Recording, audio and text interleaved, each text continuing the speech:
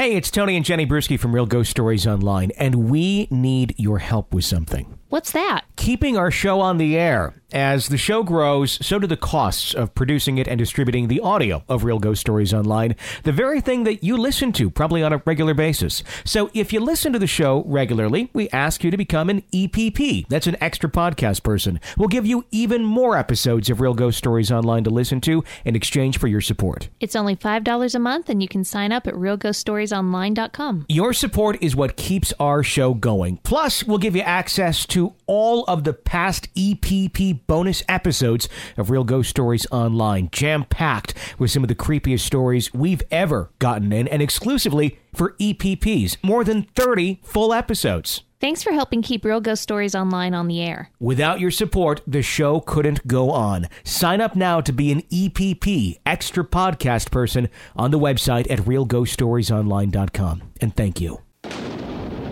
Welcome to Real Ghost Stories Online.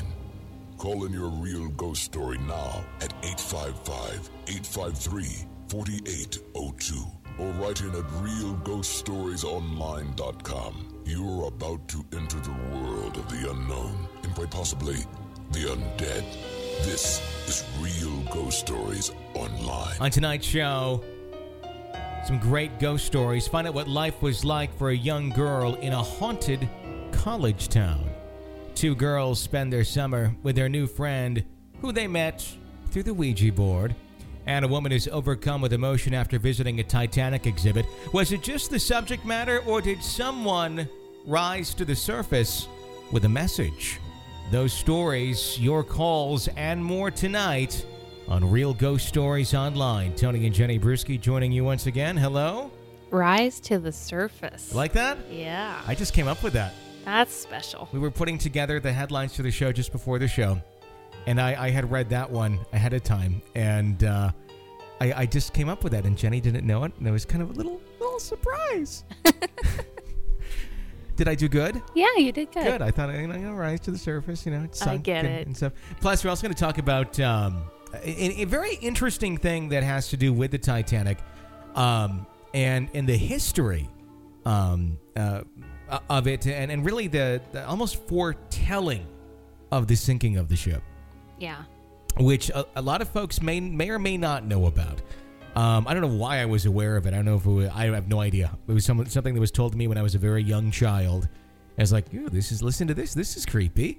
Maybe it's because my parents were, and my mom especially was listening to creepy stuff. Uh-huh. And, she was like, hey, Tony, check this out. I don't know if that's how it came about, or if she saw it on TV or read it somewhere. I don't know. See, I don't know how I didn't know about this. I was surprised when you told me that you were unaware of it. I didn't know anything about it until a listener wrote in and told us this. Yeah. And I'm like, okay, well, maybe I need to have my Titanic buff card rejected. Well, it's not directly related to the Titanic, but it's one of those fun little odd tidbits where you go, really? And it almost sounds too crazy to be true. Yeah. But then when you do some research, it's like, oh, yeah, it's in fact very true. So, we'll talk about it a little bit. Okay. Real Ghost Stories Online. Phone number is 855-853-4802 to call in and share your real ghost story with us. Of course, you can always write in through the website at Real Ghost Stories Online and share your ghost story with us that way. So lots of ways of getting those stories to us. Also tonight, we'll talk about a fun, interesting paint color for your next children's painting project. Maybe if you find it at an antique store, you'll think twice about it. Does paint last that long? Nope. Even if it's like in like one of those really nice sealed up tubes that are... Could you theoretically... It separates. Sure, but you could shake it up, couldn't you? Shake it up. If you shake it up and you need more than one tube, it's probably not going to match. Well, yeah, I mean... I'm just saying, in theory, if you were to go to an antique store... I think it would be dried up. Really? Although, the favorite antique store of ours around here has a booth that sells that chalk paint stuff, but it's not old. Yeah, it's new. It's just for, like, putting on old stuff. But as far as getting paint at an antique store... Sure, I'm just saying, theoretically, you go, like, find an art set or something, and there's one of these jars of it. I don't know. I think it depends on the kind of paint. Yeah, it's interesting. It's a creepy paint. Paint that could actually be haunted. We'll talk more about that in just a little bit here at Real Ghost Stories Online. Just a show full of a lot of things you go, really? Is that real? And yes, in fact, it is. So, can't wait.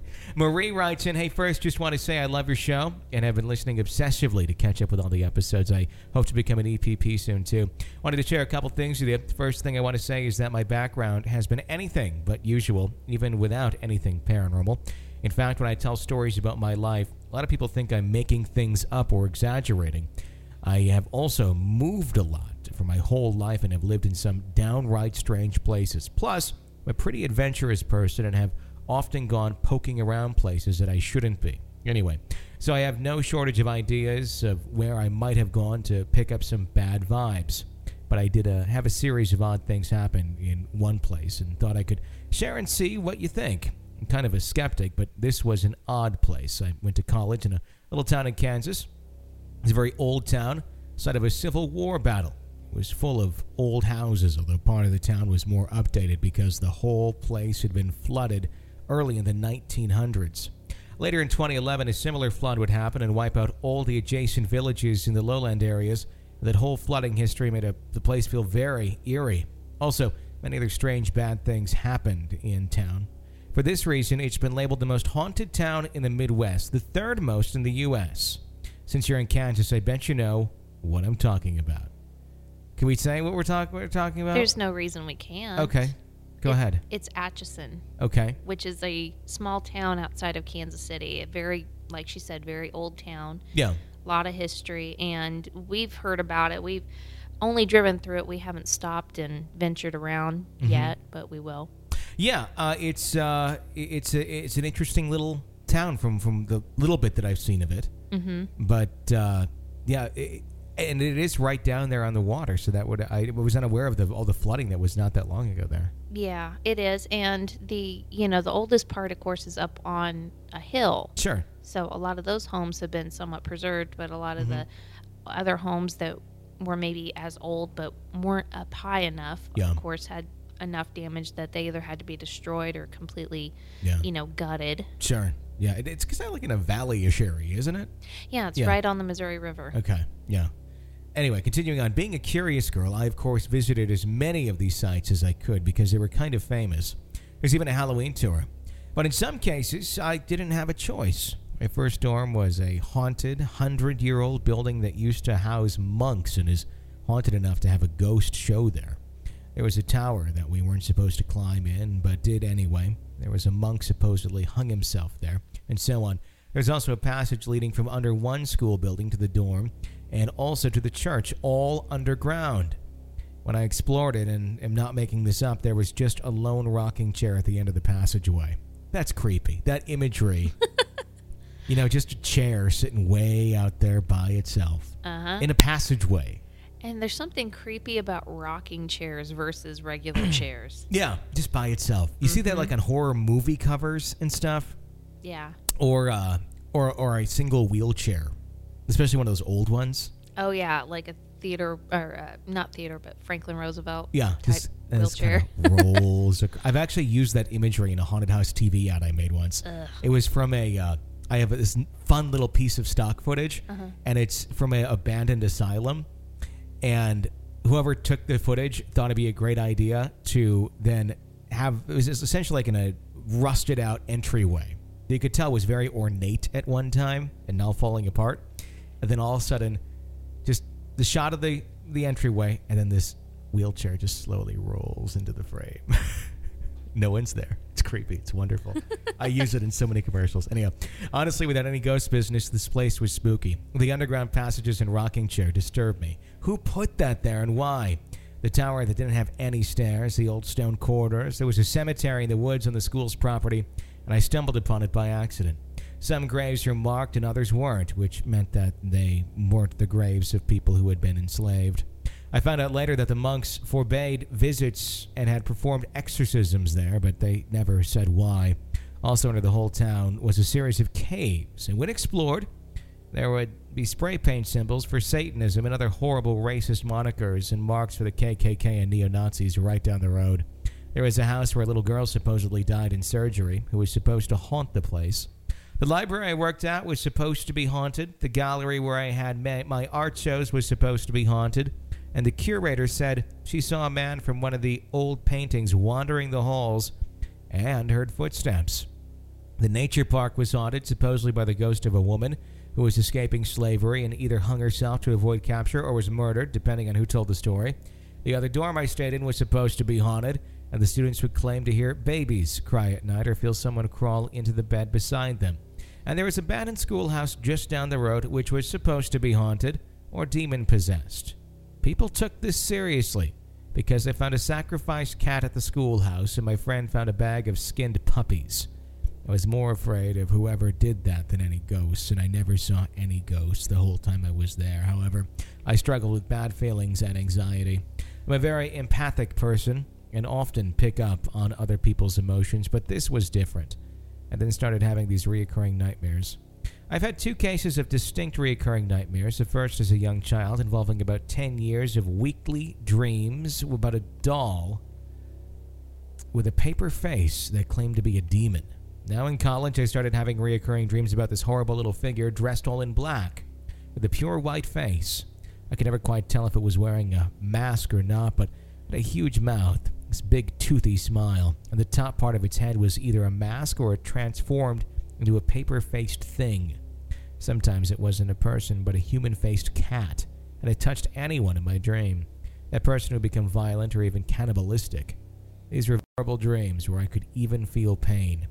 What bothered me is that its face had the paper quality, and so did that wretched doll I dreamed about for so long. Again, like 10 years of doll dreams. Well, I graduated in 2012 and only visited the town once, but I never had those dreams again ever since I left. Hope I didn't ramble too much. Just felt that I needed to set the stage for what happened and explain the kind of place that it was. I have a feeling the strange goings-ons there was just a tip of the iceberg. It was a rather violent town. There was a lot of strange crime that I would hear about in my job in the paper. The funny thing is, it really is a cute little town, other than the big red gargoyle-covered house on the hill, oddly enough, the only major place in town that's not supposed to be haunted. Anyway, I wonder what you guys would make of all this. Thanks for making such an awesome show. Love listening to it. Keep up the good work. You know, gargoyles aren't something we see a lot here. That's more of a European-influenced architecture. And aren't they supposed to be, like, warding off spirits? Yes, exactly. That's where I was going with this. Yeah. They're originally architecturally put onto buildings to help with the flow of water off of roofs, so it didn't run down the masonry and rot, or not rot out, but erode away the mortar between bricks and stones. Okay. So it essentially is a throat that the water would catch and shoot out, and that it comes from the Latin word for throat. Gargoyle does. But they found that they believe, and I'm not sure who they are, but whoever, started putting gargoyles everywhere, they found that they warded off spirits, or so people thought, to the point where they even put gargoyles on some churches in Europe. Yeah, okay. So, to me, I find it very interesting that the one really old building in that town that's definitely not haunted is the one covered in gargoyles. The one that would be the spookiest looking. Yes. That just to the average person walking by would go, oh, that place is haunted. Yeah. Yeah, very interesting. Now, we did drive through there, right? We did. This is a town where we got messed up and then got stuck behind a train for like 20 minutes, right? Yes. Okay. I got a weird vibe out of that town. Yeah, I did too, but I didn't know if it was because we were, on our way out of town for a funeral, and we were obviously a little bit turned around and lost in this town, or if it was just the weird old creepiness. Parts of the town did not look like I expected. It looked kind of a little more run down. I was expecting, honestly, kind of just from all the stories that I had heard about it, it was that it was going to be a little bit more, I don't know, ornate or picturesque. Mm-hmm. Yeah. And it really, it just kind of felt, and I'm sorry if you're from there, I'm not trying to insult your town, but I'm sure you're probably aware of this too. But it felt just kind of, run down. I guess I've lacked no other term for it. I guess my expectations were different based on the stories I was hearing of, oh, it's this romantic community and Maybe there's parts that we just didn't see. And that could be. I mean, we saw some of the oldest parts right up by Benedictine College, which is where she was referencing with the history of the monks. Yeah. But, you know, I had pictured, because there was a lot of railroad barons that used to live there, because it's Atchison, Topeka, Santa Fe. Sure. That's the Atchison we're talking about.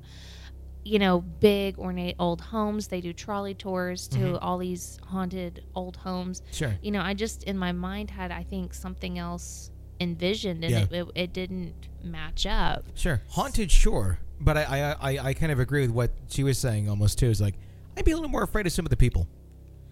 Yeah. And she was mentioning the crime, too. I don't know what the crime rate is there. I mean, Kansas City has a pretty decently high crime rate as well. And it's just outside of the area, so I don't know how much of it is flowing into that town. But yeah, I don't know. I'd be interested to go back and give it another chance. But I'd love to, like, because we really were just driving through going, oh, let's check it out. We've heard so much about it. Yeah. But maybe more directive as to where specifically to go check out. Maybe we're just we just happen to drive into the wrong part of town. It could be. I mean, that every town kind of has their spots, you know, where it's like, it's really not the best representation of our city. Yeah. That could be. I don't know. But if anyone knows the town a little bit better, feel free to enlighten us, because I'd like to make the best of it there. Oh, and it's a short trip from Wichita. We could easily go up there for a weekend or something. Be very interesting. Thank you for writing in that story. We really do appreciate that. You knocked your head into the microphone. I didn't knock my head. I knocked my hand into it. Oh, okay. I just totally whacked my mic. You okay? Yeah, I'm fine. All right. Amy writes in, hi, Tony and Jenny. I found your show a couple of months ago, and I'm so glad I did. Been listening daily since then. Just became an EPP member. Thank you, Amy, for becoming one and helping keep our show going. I've been looking forward to more stories. The story I'm going to share with you happened in 1990 or 1991 at my then best friend's house in San Francisco. I was 15 or 16 at the time. DJ Tanner, she was about... I'm kidding. By the way, that show's coming back. I'm very excited. It's called Fuller House. It'll be on Netflix next year. And he's not making that up. I'm not making that up. She's part of the Sioux, and her heritage was proudly displayed all over her house. It's Lakota Sioux. Lakota Sioux? Okay. I just said Sioux because I knew I was going to say screw up the word Lakota. I just thought I'd throw that out there. Thank you for correcting me when I'm trying to just slowly brush over my inability to read words. Sure, you're right. There is. Lakota Sioux, and her heritage is proudly displayed all over the house. I'm not sure when I first realized the house was haunted, but I remember times we'd be watching TV in the living room, and the channels would start changing, with the remote sitting on the table in front of us. She'd say, oh, cut it out, and the TV would go back to whatever channel we were watching and stay there. The living room was next to the kitchen, and we would often hear dishes softly rattling in their cabinets. No buses went down her street, and the wind could rattle things inside the closed cabinets. On one occasion, we could hear the toaster button being pushed down and popping back up. Well, that's a fire hazard. Yeah, a little bit. That's something I didn't want ghosts doing. But it stopped as soon as we got into the kitchen, and we couldn't find a logical explanation for it.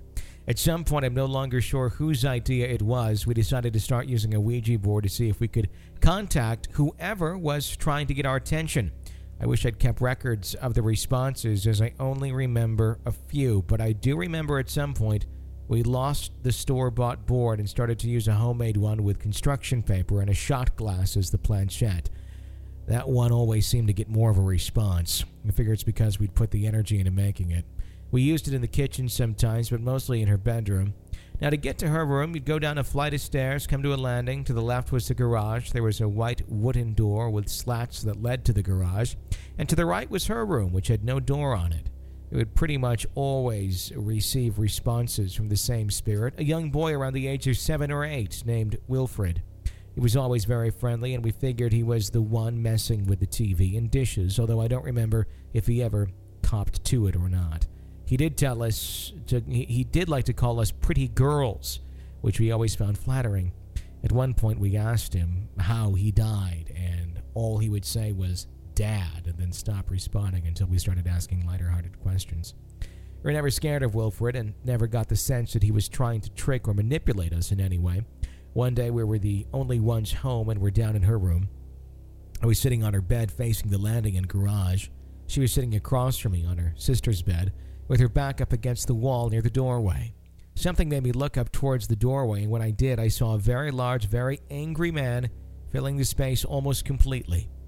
He was Native American, with a broad nose and very square jaw, deep lines at the sides of his mouth, and a dry, stringy gray hair that reached down to his shoulders. They were so wide it looked like he should have had football padding on. He had an Old West-style dark suit on with a white shirt and a string bow tie. His arms were hanging straight down at his sides, and he had on a black wide-brimmed hat. The brim was large enough that I couldn't see his eyes at all. They were completely in the shadow, but I could still tell that they were locked onto mine, and he was most definitely scowling at me. I then realized I could see the wooden slats of the garage door through him. It was sort of opaque and almost a sepia. Is it sepia or sepia? I always called it sepia. I think it's sepia. Is it? Okay. And I've heard it both ways. Mm-hmm. Okay. A tone like an old photo. When this registered in my brain, let out a scream. He was gone before my scream ended, but I didn't see him vanish. My friend screamed when I did, but only because I startled her. She said I was white as a sheet, and she couldn't tell I'd seen, and she could tell I had seen something, but she never saw him. The whole episode lasted only a few seconds. We wanted to leave the house, but had to cross the landing where he'd just been, and it took about half an hour for us to muster up the courage to cross that spot. But we did, and hung out on her front steps for a couple of hours until we calmed down enough to go back inside. Sometime later, we decided to ask Wilfred if he could tell us who that was or why he was so angry at me. All he would say was "bad man," that he wasn't able, or allowed perhaps, to say more. I never did find anything else about him, and never saw him again. That last time I was in that house, which was probably around 1996 or so, there was no activity, and my friend's mom told me there hadn't been any in a long time. I haven't seen my friend since her wedding over a dozen years ago. Funnily enough, the freeway exit I took to get to her wedding location was Wilfred Road. I no longer use Ouija boards or try to directly communicate with spirits, but to this day, I still wonder about both Wilfred and the bad man. Thanks so much for taking the time to read this, and I wish you both the best. Amy. I wonder if the bad man is one of those spirits that seems to be manipulative of lesser spirits, and by lesser spirits I mean spirits of children, spirits of maybe weaker characters. Okay. You know, because we've heard about that. We've heard about the theory of like collectors. Sure. Okay. But also, you know, a spirit that tries to control other spirits and get them to do things, and it's kind of like the one that rules the roost. Would it be one that was actually a human at one time, or is it something that was not? I think it could be either. It was probably, in this case, something that was human at one time. Mm-hmm. Do you think it could be his dad? It's interesting because it said, when they asked how it died, it just said dad and then went away. I think if it were the dad, that he would have said dad instead of bad man. I see what you're saying, because he already did define it once. Mm-hmm. And he would probably define it and in the through same a Ouija terms. board, it's twice as much effort for bad man than it is dad, which I know is not a lot of effort, but still, when you're a ghost, it's that much more effort. That's true. So it makes me wonder if he's just one of those controlling entities. I wonder if dad and bad man had a connection in real life. Yeah. If dad had been influenced somehow by bad man, or if there was a connection there, maybe bad man was another person too. Yeah, it could be. That had something to do with the dad. Yeah, I don't know. I just feel like, though, that this was truly a child that they were speaking to. Okay. Yeah. I do too. I don't feel like it was something manipulating or trying to pretend it was a child. Right. Like it was the bad man trying to be both characters to lure them in. Yeah, exactly. It seems like it was actually a real child. They got the Ouija jackpot. They got the one that wasn't going to take over their lives, which is not what you usually get. So, very interesting story. Thank you for calling in, or writing in rather, and sharing that with us. If you like the show, please press subscribe on whatever platform it is you listen to us on: iTunes, Stitcher, YouTube, whatever it may be. Lots of platforms out there these days. Press the subscribe button, get every show sent directly to you. And it helps us climb those charts and those rankings. So thank you so much for helping us do just that. Scott writes in, not exactly a ghost story, but I was listening to your podcast the other day. By the way, I love listening to it. Anyway, the theory of the mummy from the Titanic was brought up, so I don't know if you guys know about it. What I'm going to tell you, in 1898, there was a guy called Morgan Robertson. He wrote a book about a ship called the Titan. It sank from a collision with an iceberg. Now, do you guys think it's a coincidence, or maybe he had seen it happen? I would love to hear your opinion on it. All right. Okay, before we get too far into that, let's just let our listeners know some of the similarities. Okay. For one, yes, this book was written, I believe, 1896 to 1898. It's a little fuzzy exactly which year, depending on where you find the results. But the main points was that the Titan was supposed to be the largest floating watercraft that was supposedly unsinkable. Mm-hmm. Shortage of lifeboats. And it struck an iceberg. And it struck an iceberg in April. Mm-hmm. And it was going too fast. And about 2,500 passengers drowned. And the location that the Titan sank was about 400 nautical miles off of Newfoundland. All of these are dead ringers for what actually happened with the Titanic that we know, which was, 20 years later. Yeah, 1898 is when that book came out. 1912 is when Titanic sank. And this book, you can actually, I don't know if it's still in print. It looks like it is. You can get it through Amazon. Yeah, there's plenty of ways you could get the book. It's one of those that's probably so old it's out of copyright or something, where it's probably a free book somewhere if you wanted to find a way to get it. It's probably available online, my guess, at some location. Yeah. Amazon has it. I mean, it's unbelievable the similarities that this was written 20 years before the actual events happened. Mm-hmm. And I think, to me, that makes me wonder if the author, in fact, had some abilities. I never thought of it that way. Because he just had too much right. I mean, for one, to write a story about a ship that, was the biggest and sank, but to get the name, the month, the amount of people died, everything, mm-hmm. Exactly where. To get all that, I feel like maybe he had some abilities he didn't realize. I would say didn't realize. Yeah. Yeah. Because I would think he would probably have tried to warn people, although, you publish a book that was actually fairly popular at the time. And then you have an actual ship that comes out, very similar in name, similar in lore, mm-hmm. and then the reality of that happens. I honestly, I've known this story my entire life. I've never thought of it from that perspective of, did he have some sort of foretelling? Well, what I want to know, and of course we'll never know, but I want to know how he came about this idea. If this was something that somebody said, here's an idea for a book, or if this was something that came to him in a dream, or if this was something that he just randomly had a vision someday when he was sitting at his desk. Because all those could be factors into whether or not this was something that was truly a premonition or just, that's too much coincidence.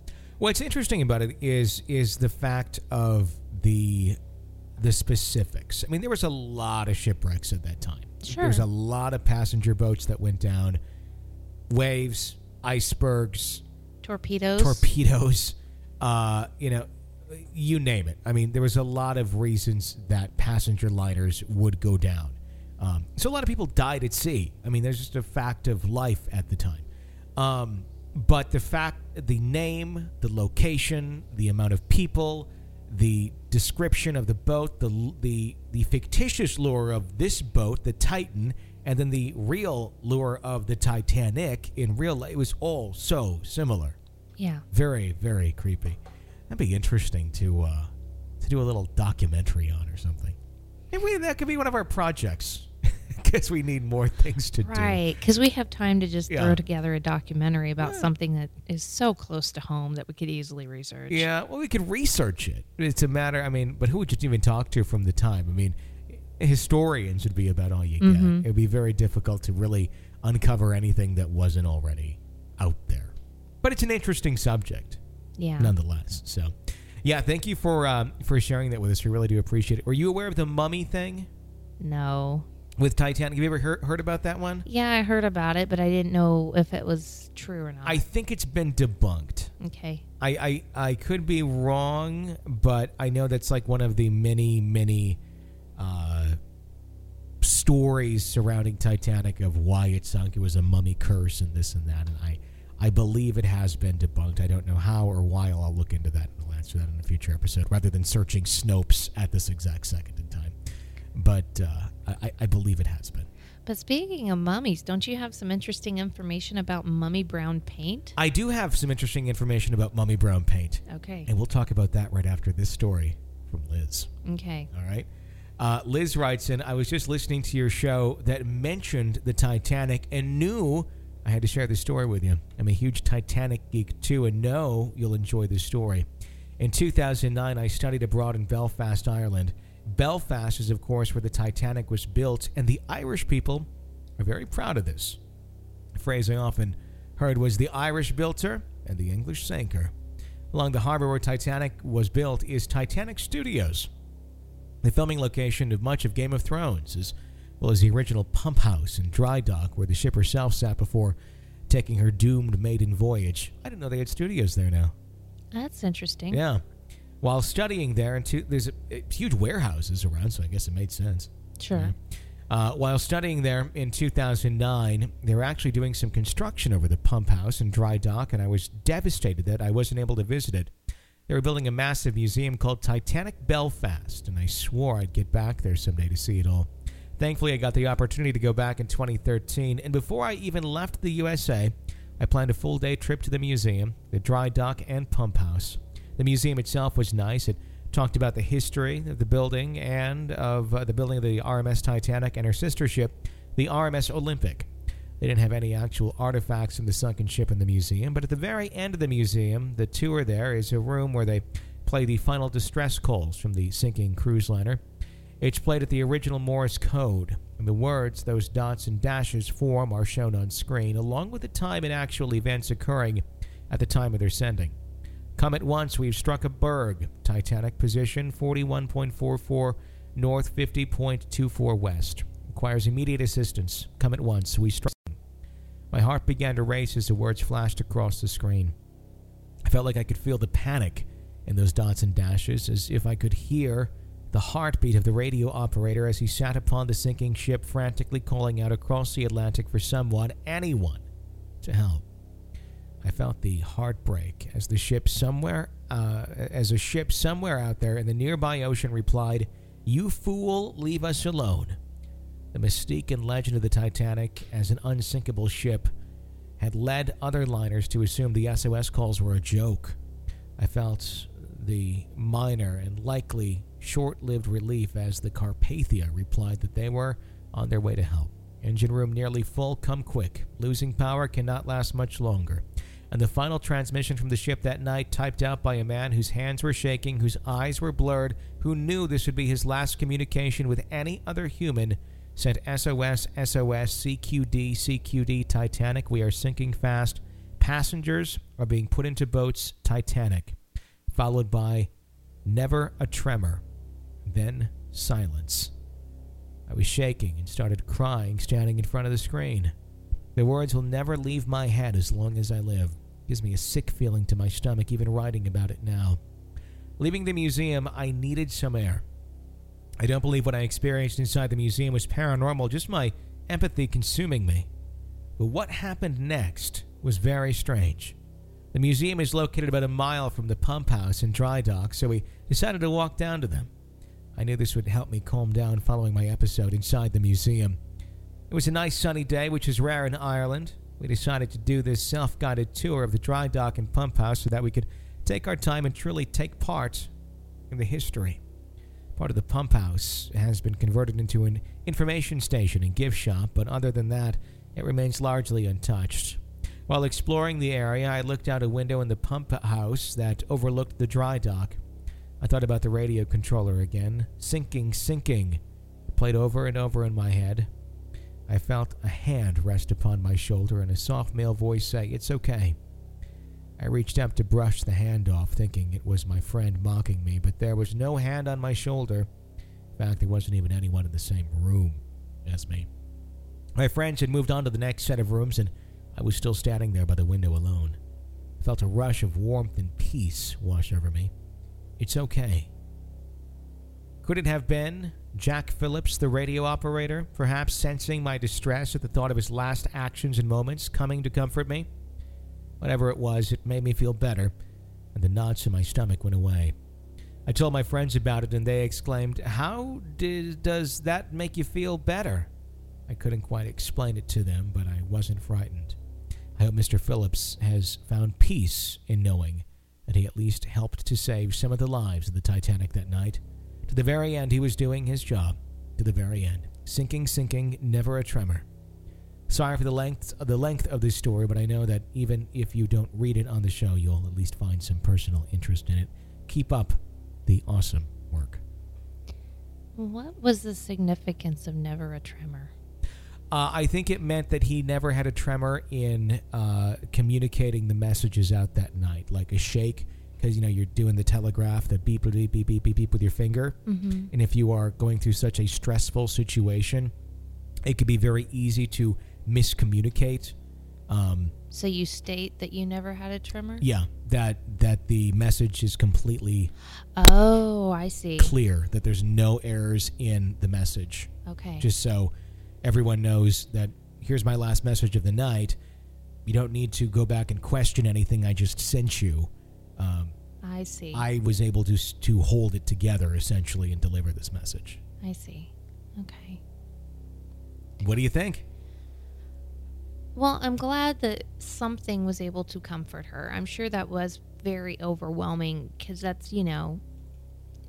that's like watching something happen live. Sure. To see that, those transmissions, the way they were able to get them across in real time. Mm-hmm. For as live as you can watch the Titanic sink. I mean, that's about the closest thing you can get to. Sure. So I'm glad that something was able to comfort her, whether or not it was Mr. Phillips, who knows. May have been somebody that worked on the ship, being that they were there at the dry dock. Sure. That it's just really hard to know, but one of the things, and this is not directly related to what she said in the story, but one of the things that I found very odd this week is that we got in at the same time a grouping of stories about the Titanic. Mm-hmm. And I'm not real sure if it was because of one of our episodes, recently talked about it, but for some reason we had a handful of listeners compelled to write in about the Titanic. And the day that we received all of these messages was April 15th, the day the Titanic sank. Mm-hmm. And I just found it very odd and kind of creepy that on the anniversary was the day that we got flooded with stories. It is. It's very, very odd. Well, I wonder how many of our listeners realized that that was the day that they wrote into us on, because I know you and I are both geeks. We every year kind of jokingly or snidely say, Happy Titanic Day. Sure. But that's something you and I get. That's, I'm sure, not something that everybody else thinks of.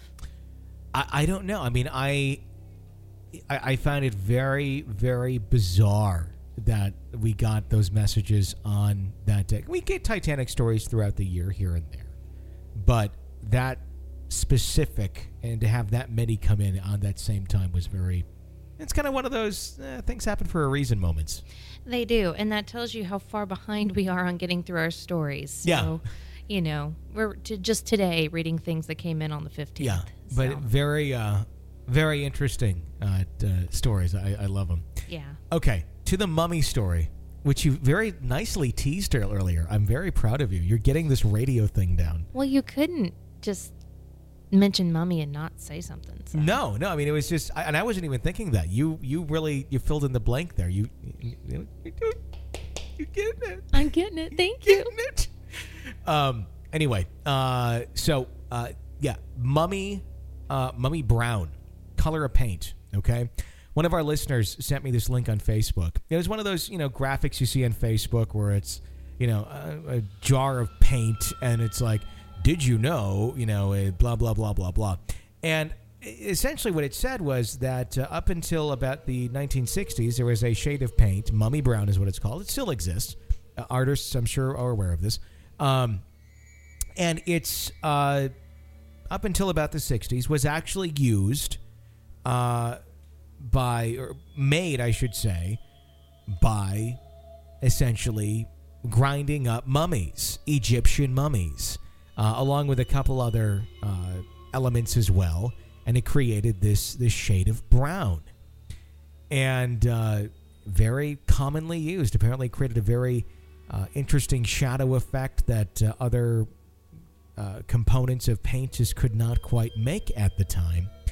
And I thought it was BS. I thought that's one of these, rumors that, go around online. No, it's real. Very real. They were using mummy remains, human mummy remains and animal mummy remains out of Egypt until they finally ran out in the 60s for things like this. So, confirming it does in fact exist. It did in fact exist. The color still is out there, but it's no longer made with mummies, thank God. It made me wonder how many pieces of art and such that used that actually, would they possibly hold a haunting? Well, that paint was originally made in the 16th and 17th centuries, so that was a very, very important time in the history of art. Yeah, there was a lot of art. Yes, so there are countless numbers of, countless amount of works out there that are going to contain at least some of this. Most of them, look like, I don't know, kind of your post-Renaissance looking, very ornate oil paintings. And it's an oil paint, which would hold a higher shelf life. Pre-Raphaelites, for those art buffs, that's what it was a favorite color of those artists. I was just shocked to hear that it was produced using those manners up until the 60s. Yeah, he's not full of it this time. I called bullshit on him earlier, but I take it back. I was even thinking of waiting to tell you this till we were on the air. So I would call bullshit on the air? Well, yeah, but then I knew you'd have to really look it up and everything, so I thought I'd give you a little bit of time to actually, just confirm that I'm not bullshitting you. He's not. Anyway, it's up on our website. You can read more about it at realghoststoriesonline.com. That's just gross. It is. It's disturbing as hell. I don't ever want a piece of art from that era now. I'm just out. Damn it. Second time you've hit the microphone today. All right, I will sit still, I promise. Let's go to a caller. Hi, you're on the air. How you guys doing this morning? My name is Glenn. I'm calling from Florence, Kentucky. Excuse my voice. We just had a crap ton of rain coming yesterday with the cold front, so we went from 80-some degrees to 60 today. My sinuses are all jacked up. But I called in today to tell you about the story of my great-grandfather coming in contact with the Grim Reaper. It happened back in the 40s. Newport, Kentucky used to be a train hub back in the 40s. Even some today, you can get on there and still you're driving on a main road and out of nowhere there'd be railroad tracks, and they would lead to nowhere, or they would go right underneath blacktop. But it was back in the 40s. My grandfather was a train engineer. When he didn't have work, he would work the yard at night, so pretty much would be a night watchman / train engineer. Well, one night, my apologies, he was there, and he got an alarm for a fire. He went to the main building and seen that it was on fire. He walked in, and there was a guy coming down from the steps, and said that he knew there was more people up top, but he couldn't go back up because he was really, really badly burned. So my grandfather ran upstairs to the first floor, It didn't find anybody. He went to the second floor. Again, he didn't really see anybody. If anybody was there, they already probably got out. But on the third floor, he ran up, and there was a guy screaming for help. My grandfather went over and helped him real quick. He was trapped underneath an old beam. With my grandfather being as big as he was and the guy, they both managed to slide the beam somewhat off of him and get him out. He said that on the fourth floor that they knew there was somebody up there because he heard him up there running around when the fire broke out. At this point, the building was really badly on fire. So he ran upstairs along with the others. He was helping this other guy up. They got upstairs and checked out, and they on the way up, they could hear screams. And by the time he got up to the fourth floor, they didn't really hear anything anymore. So you figure either they were dead or they were close to dying. So they tried to hurry up to get up to the fourth floor. So right when they got to the fourth floor, it was pitch black. There was smoke. You really couldn't see. They had trouble breathing. They started to look around because they really didn't want to leave nobody in the building if they were still up there. So my grandfather started to look around, and all of a sudden, like some of the smoke started to lift up. And my grandfather, didn't know what the hell to do. He was trying his best because my grandfather back in the day apparently had a big heart. He'd hate to see anything like that happen to anybody. And if it was him, he would want somebody to drag him out of the building, even if he was dead or alive. So he noticed that the smoke started to rise up, and he started to look, and he thought, well, maybe, fire department's here, and, they're trying to clear the building out for the fire. Well, then he noticed it wasn't smoke. It was a being of some sort. He didn't know what the hell it was. All he knew was it was somebody dark, and it came right past him. It didn't even bug my grandfather none. It went right to a part in the building. My grandfather ran over, thinking maybe it was somebody ran past him and just couldn't see because of smoke. But he got to there, and there was a couple people laying on the ground. They already passed away. And he was standing right behind this thing, and the smoke started to clear a little more, and he noticed that this wasn't a person, that it had to be something else, because on the left side or on the right side of his body he had a scythe, and on the floor he would stand by the bodies for a little bit, and then you would see something white come out of him and then go right into this person. And then he would go to the next one, do the same thing, go to the next one, do the same thing. And it scared the shit out of my grandfather, because my grandfather grabbed the other dude and fucking booked it out of there. He didn't really tell my grandmother this story until she was much older. I say in her at least 20s. And my grandmother told me that when he told her, he was still scared because he didn't know what the hell he'd seen. But it really did terrify him. He said it gave him nightmares and stuff like that. But what he believes he's seen was the Grim Reaper, because he said when he stood by the bodies, a white like a white mist or a white ball would come out of him real quick, and it would go right into him, and then he would go to the next one, and it scared the shit out of him. He had nightmares until his death about it. But I heard you guys talk about on the podcast today about the Grim Reaper, and I was like, ooh, I should call and tell them about this. But I have other stories I'd like to call and talk to you guys about them.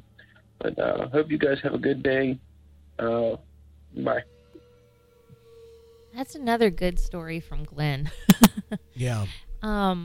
Okay. If he was in a burning building, there's a chance that it could be something that, wasn't paranormal.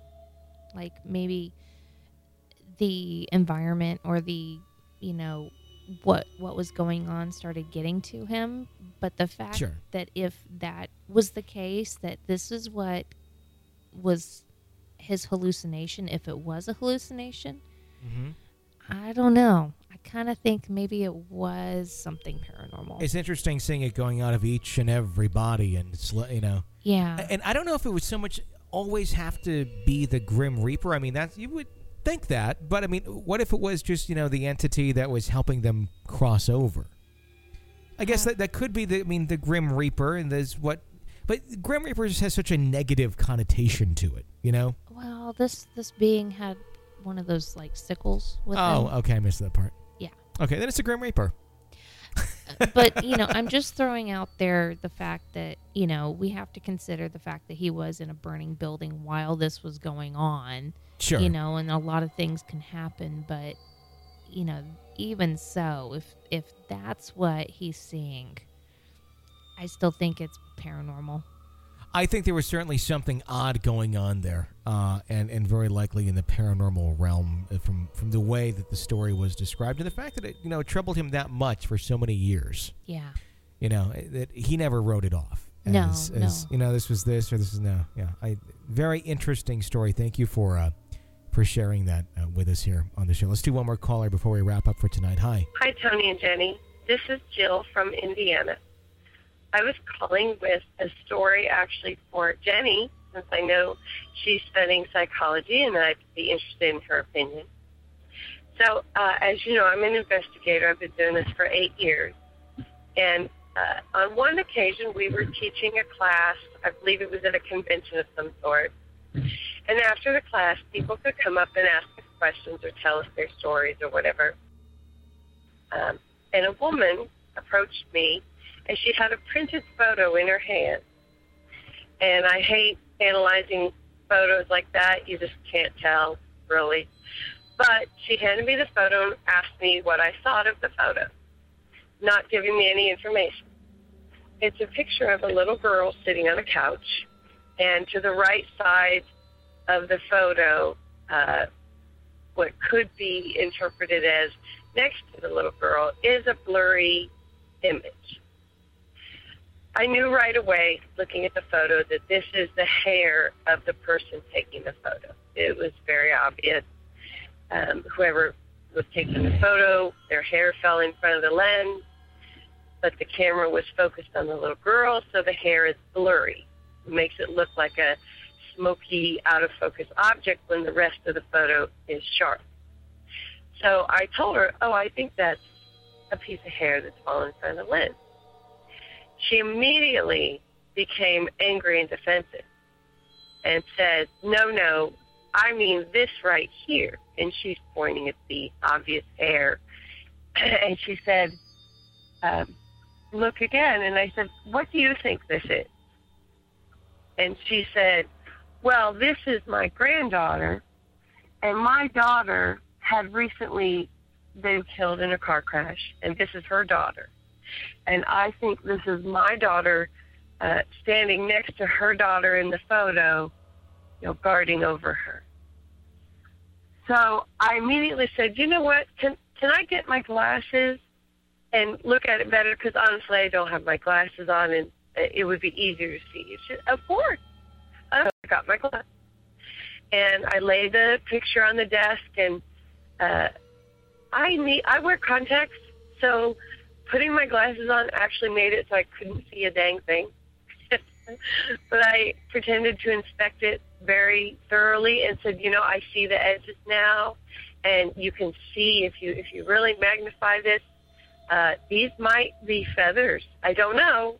I said, photos are hard to tell, but I think you're right. I think this is a feathery something.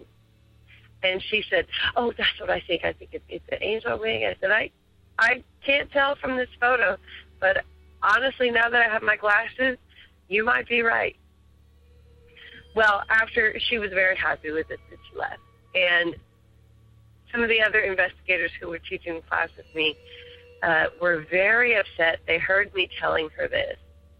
And they were upset that I was compromising our integrity as a group by telling this woman that was obviously an angel when everybody with any experience would know it's a piece of hair. And my answer to that was, this woman has experienced a horrible tragedy. She is using this photo as her confirmation that her daughter is still around looking over her granddaughter. Who's to say she's not? We don't know she's not. And sure, I don't think that photo was proof of that, but it doesn't disprove it either. I also said, this woman is not going to publish a book based on this photo. She's not going to quit her job and change her life based on what I just told her. So what difference does it matter, really, if I agree with her? Now, I could see if she's going to change her life, I would have to change my answer. But I think no harm, no foul, and I stand by it. I said, you know what, if letting her believe that and helps her deal with her loss, then let her have her angel. So I just thought I'd put that out there and see what Jenny thinks. Integrity and absolute honesty no matter what, or no harm, no foul. I'll call back in more. I have some more that I'd like to throw your way, and I love your show. I love the stories, and I'll talk to you both, or I'll listen to you both later. Thank you for everything you do. Okay.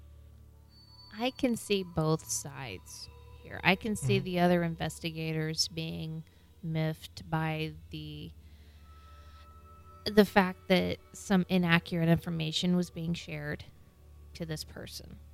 Sure. But I honestly do feel that Jill did the right thing, simply because if this woman who's just lost her daughter has any doubt in what's in that picture, she's not going to ask for other people's opinion. It would be more of a, I don't need other people to tell me what's in this picture. It's very clear what's in this picture. Mm-hmm. So in my mind, I think this woman knows in her heart of hearts that that's not actually anything other than probably hair or something that got in the way. But she's looking for whatever she can find to help cope with these emotions that she's dealing with. Sure. So I don't think you did anything wrong in letting her believe what she was believing to help her through this tragedy. No, I think she did the exact correct thing. And it's one thing, I mean, the investigators can mark down whatever they want into their research. They don't have to necessarily mark down what was told to the woman. Sure. I mean, they can go, okay, well, we're going to go talk to her and tell her this. But for our own studies, here's what we're going to write down in our book. It doesn't make a difference. Right. There's no reason why those two things couldn't happen. And from a psychological standpoint, it's not going to do the woman any good. She's not there to be a paranormal investigator. She's there to get some sort of closure to what happened and some comfort. So if she wants to believe that is a helpful thing, even if the experts on it can say it's a piece of hair, I see nothing wrong with it. Well, what the woman's looking for is so much more than just confirmation that picture is her daughter. She's looking for some kind of hope that her daughter's not truly gone, that she's still there in some form. Sure. And I think in this case, the other investigators couldn't see the trees for the forest, and I know that's backwards, but they're so much looking at the big picture. Yeah. They forget the human level of the person that's still living, not just the dead. So I think that, I probably would have done the exact same thing if I'd been in your shoes. And if she did decide to take that and be like, oh my God, I've got a picture of an angel, and try to, do something with it, like a book or whatever, there's so many more people that are going to have to see that and are going to have to buy into that as well, that it's never going to actually happen. Yeah, I think the right thing was done from the psychological standpoint there. Yeah. So, yeah, you were completely right in what you did there. So, thank you for sharing that story. We always do appreciate your calls. Our phone number is 855-853-4802. If you have a real ghost story you'd like to share with us, please give us a buzz or write in through the website, realghoststoriesonline.com. And if you like the show, consider supporting it, becoming an EPP. That's an extra podcast person. You get a bonus episode of the show sent to you every single week, and access to our archive of more than 35 episodes right there waiting for you to enjoy away. Check it out, realghoststoriesonline.com. gmail.com. And thank you for the support in advance. That's what keeps our show on the air. Until next time, for Jenny Brewski, I'm Tony Brewski. Thanks for listening to another episode of Real Ghost Stories Online.